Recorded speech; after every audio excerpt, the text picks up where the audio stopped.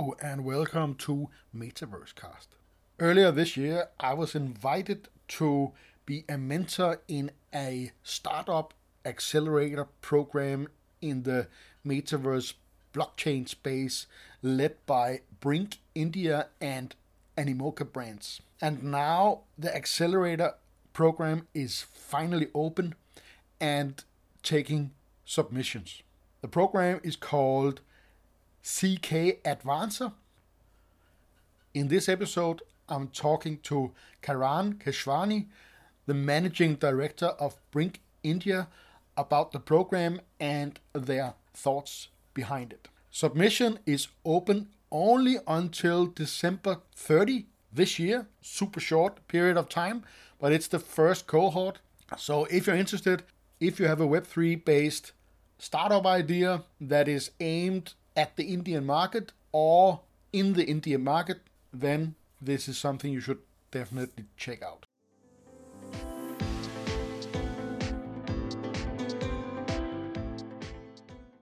Hello, Karan. Thank you for taking the time and telling us a little bit about the Brink and Animoca brands program. Thank you, Jesper. Thank you for hosting us. Can you tell me a little bit about you and the program? Great. So I'm based in India and a blockchain enthusiast. I've been an operator and an entrepreneur my whole life, working in the startup space, working in infrastructure engineering, then worked in investment banking, did my engineering at Cambridge and an MBA at INSEAD. So I was always in the investing space post that. And the Web3 blockchain sector took interest to me. And that's when I joined Brink around a year ago now. And Brink, so I'm the MD for Brink in India. Brink is a global venture accelerator.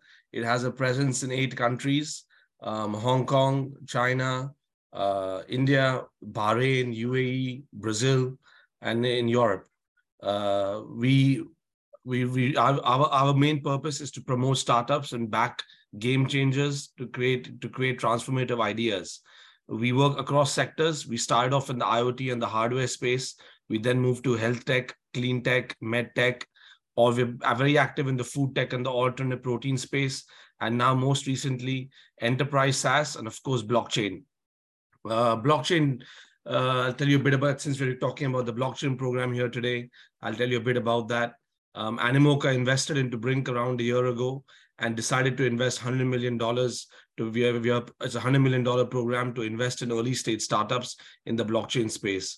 We also have a $50 million program with Sandbox to back startups in the blockchain metaverse space who want to build on the Sandbox. The idea is we invest ticket size of $250,000 for 5 to 7% equity into the startup.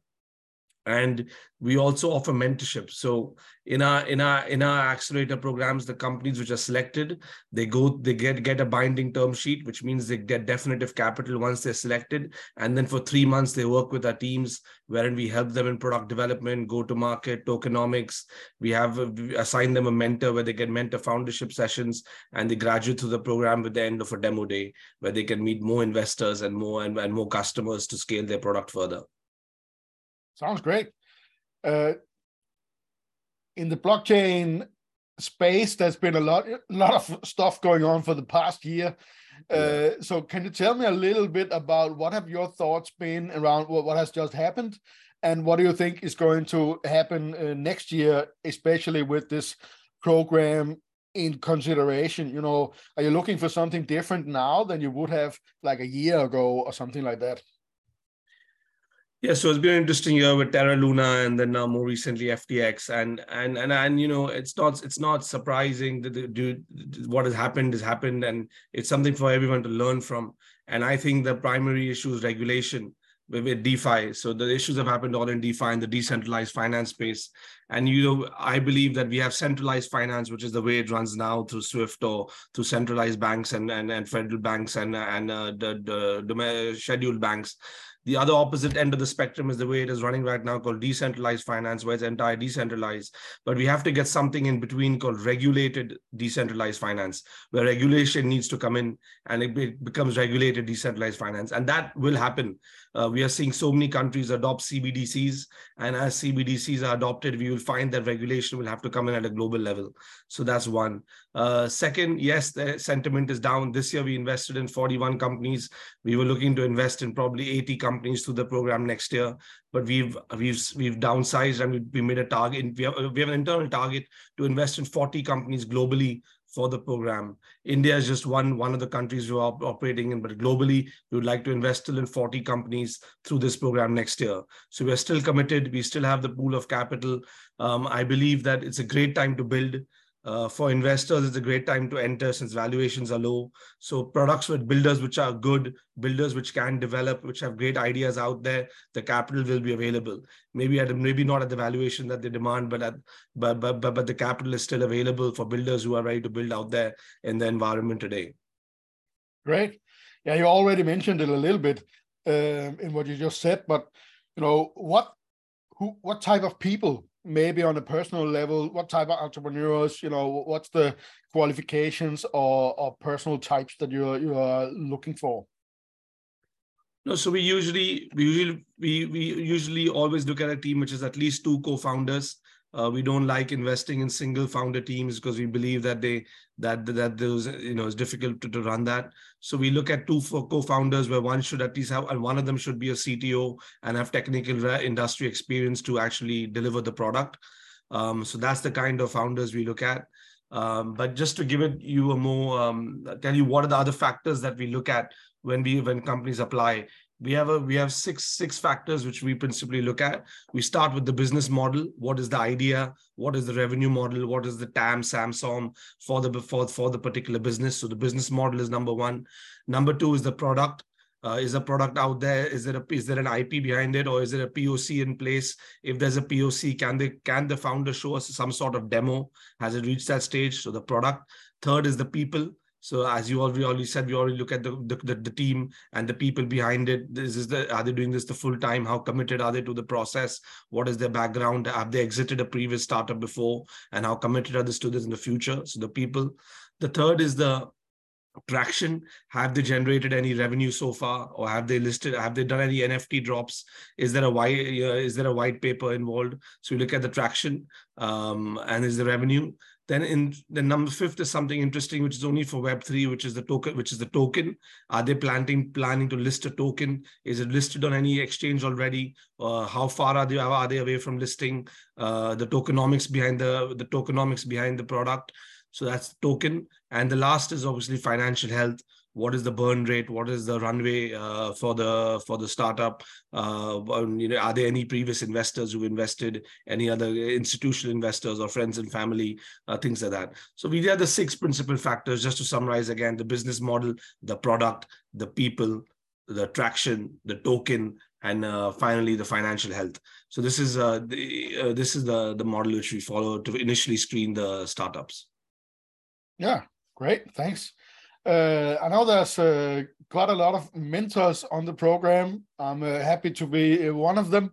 How did you find your mentors, and what did you look for in terms of skills and criteria to select your mentors? So I think 3 things. One is obviously technical skill with the non-technical knowledge of the industry of the Web3 space. So we have found mentors. Second, not limited to, we personally believe that Web3 is a borderless and collaborative community where we don't believe in any border is beyond physical borders. And it's that's the future of the Web3 space. So not limited, even to this program is particularly for the Indian market of startups which are listed in India or looking to enter the Indian market. We looked at mentors which are across geographies. So we're not limited them to only being Indian mentors. So across geographies. And third is enthusiasm and commitment, which is the interest of the founder, of the mentors, to support the startup ecosystem, and interest at their side to work with the mentors, work with the founders and guide them and actually have time available to do that. Great. Yeah, you just mentioned it a little bit because something that I think I understand, but I just want to make sure that I'm clear because it's aimed at the Indian market. So that means that it's Indian startups, but it could also be startups outside of India going into the Indian market. Is that correct? Absolutely. So that's what's on the website. It's either startups in India or global startups which have a product market fit for India.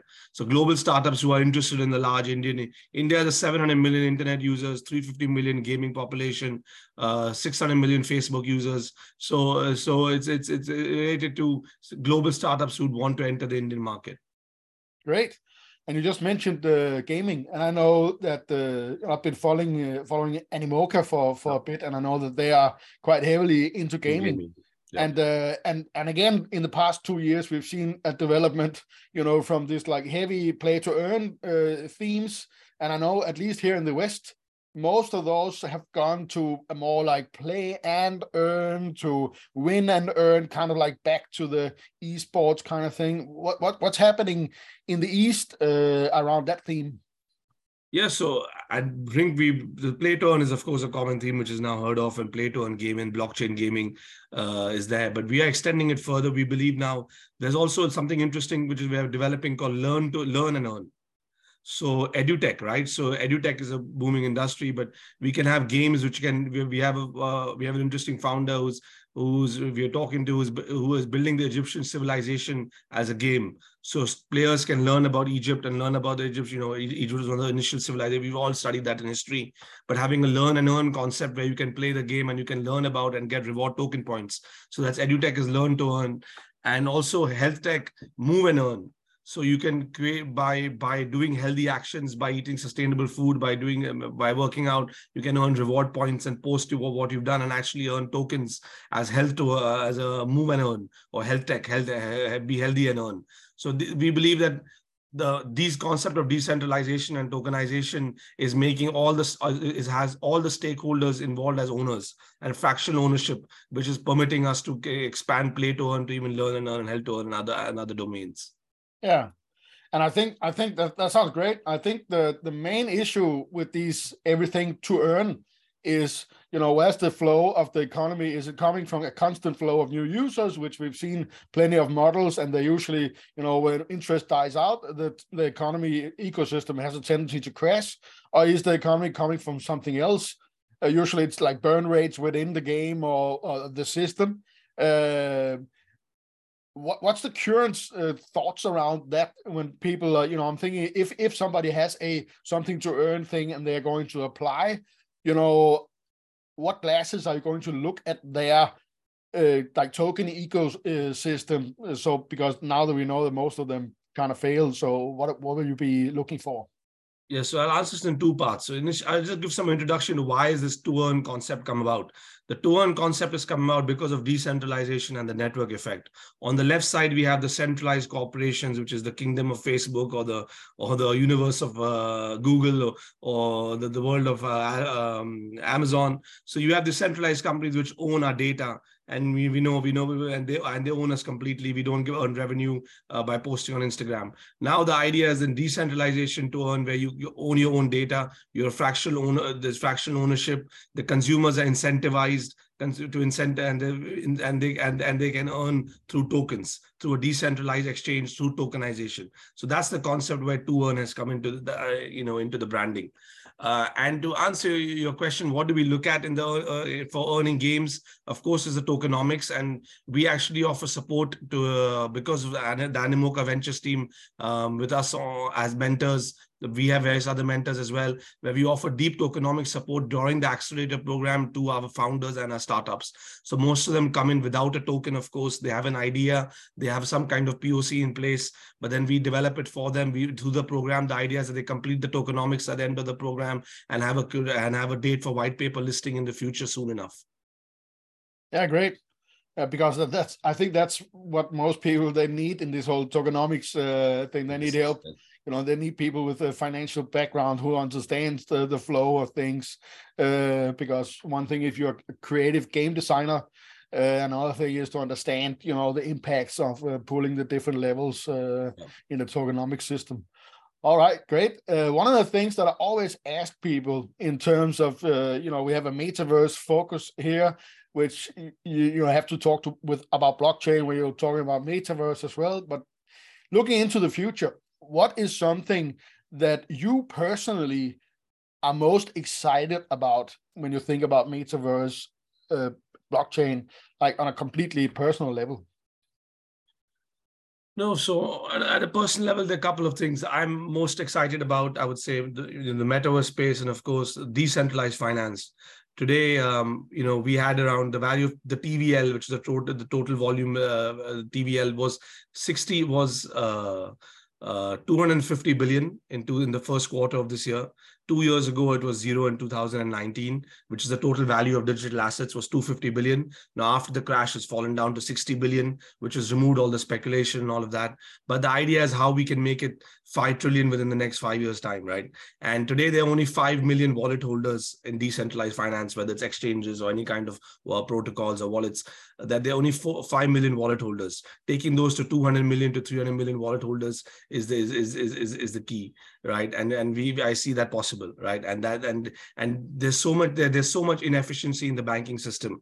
For example, even now with the SWIFT was down for Russia, right? The SWIFT blocked Russia, and people are not able to get payments through SWIFT and but that is an example of inefficiencies in the banking system. That everything goes through scheduled banks, it has to go to a correspondent bank, and there's so much money lost just through an exchange rate, right? And I believe decentralized finance is a solution to that. And we've seen the amount of money being printed with $8 trillion printed for COVID. Decentralized finance is another solution for that. With CBDCs come in, they have to have a 1:1 collateral, or you cannot print digital currency. So that's going to solve the problem of QE, quantitative easing, and all of that, which we have with currencies. So I think decentralized finance with regulation. We've seen the problem now with without regulation, what has happened. But regulated decentralized finance, which will be global regulation, it has to be global because Web3 is borderless, it's collaborative. So it's something that's something really I'm interested about. And of course, the metaverse, I think around 2 billion people are. The population of 2 billion is Gen Z, and they spend more than 8 hours online. So that's assuming you're awake for 16 hours a day or 17 hours a day, that's 50% of your waking time online is what the children of the future and people of the future are doing. So the metaverse is incredibly exciting. Animoca is a big investor in the metaverse space. Sandbox, which is one of the largest metaverse, is a Animoca brands portfolio company. But of course, they can't just be one metaverse. We believe there'll be a metaverse of metaverses, and there'll eventually be an open metaverse where there's interoperability allowed between all the metaverses put together. Yeah, I think that is also what I hear from, that's my point of view as well. And it's also from what I hear from people that are working with it. Definitely, multiple metaverses, and people call it one thing or the other, but definitely one thing. And if we look back at the beginning of the internet, TCP/IP was like an open source protocol. And right now, it's the big companies fighting for, creating the standards. But hopefully in time, it's going to be more, flow, and we will see many different variations. So there will be more free and open for everyone. And as a program, like I said, we're putting in 100 million. We're committed for this in the long term, in the long run. Today, there are around 300 million users who have digital assets. It's similar to what the internet was in the late 90s, when in 99, 2000, there were only 200 million people on the internet. So we believe that the next decade is going to be about Web3, and we're going to see a strong transition of people coming to Web3. We have heard now Instagram is going to post NFTs and give 5 to 25% royalty back to creators and artists. So we're already seeing a change, right? We're already seeing distinct change, and things will move more towards the Web3 space. Yeah. Personally, I'm very much into NFTs as tickets. You want the cool concert tickets back. We've already seen plenty of examples, airline tickets and stuff like that. And NFTs are just like the perfect thing for bringing tickets to and royalty programs to a totally new level. Absolutely. Great. Thank you very much, Karan. Is there anything that you want people to know? We're going to share all the links in the show notes to everything regarding the program, but is there anything, that you want to talk about or to let people know about the program before we end? Yeah. So we'll have this program our cohorts every 6 months. So we have 2 to 3 months of application, legal, and due diligence to accept the startups. Then we have a 3-month accelerator program. So every 6 months we'll have a cohort going. So that it's going to be there for the next years to come, 5 years to come, hopefully. And So this one is a bit tight because the applications end at the end of December. We know it's the holiday season. So if you're out there, try to just put in your effort and take out an hour from your time and put in the application. We really appreciate you to do that. Otherwise, it's always the next one, but we'd have to wait another 6 months. Okay, great. Thank you, Karan. I'm looking forward to participate and see what happens. Thank you, Jesper. Thank you so much. And we're looking forward to you being a mentor and connecting with as many teams as possible when the time is right. Yeah. Thank you very much. Thank you.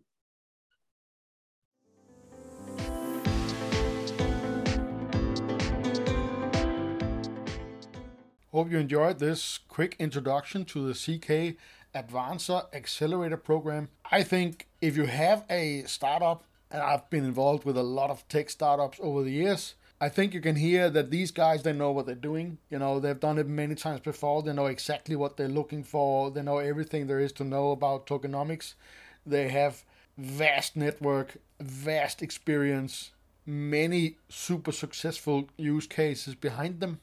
So getting inside a accelerator program like this, I'm pretty sure is going to do wonders for the right startups. I'm looking very much forward to participate and get involved with the founders in the program and just help as much as I possibly can. Thank you very much for listening. And this is also the last episode of 2022. And there's a lot of cool stuff planned for 2023. More on that later. Things are going to be shifted around a little bit, but it's all going to be for the better. So with that little cliffhanger, I wish you a Merry Christmas and a Happy New Year.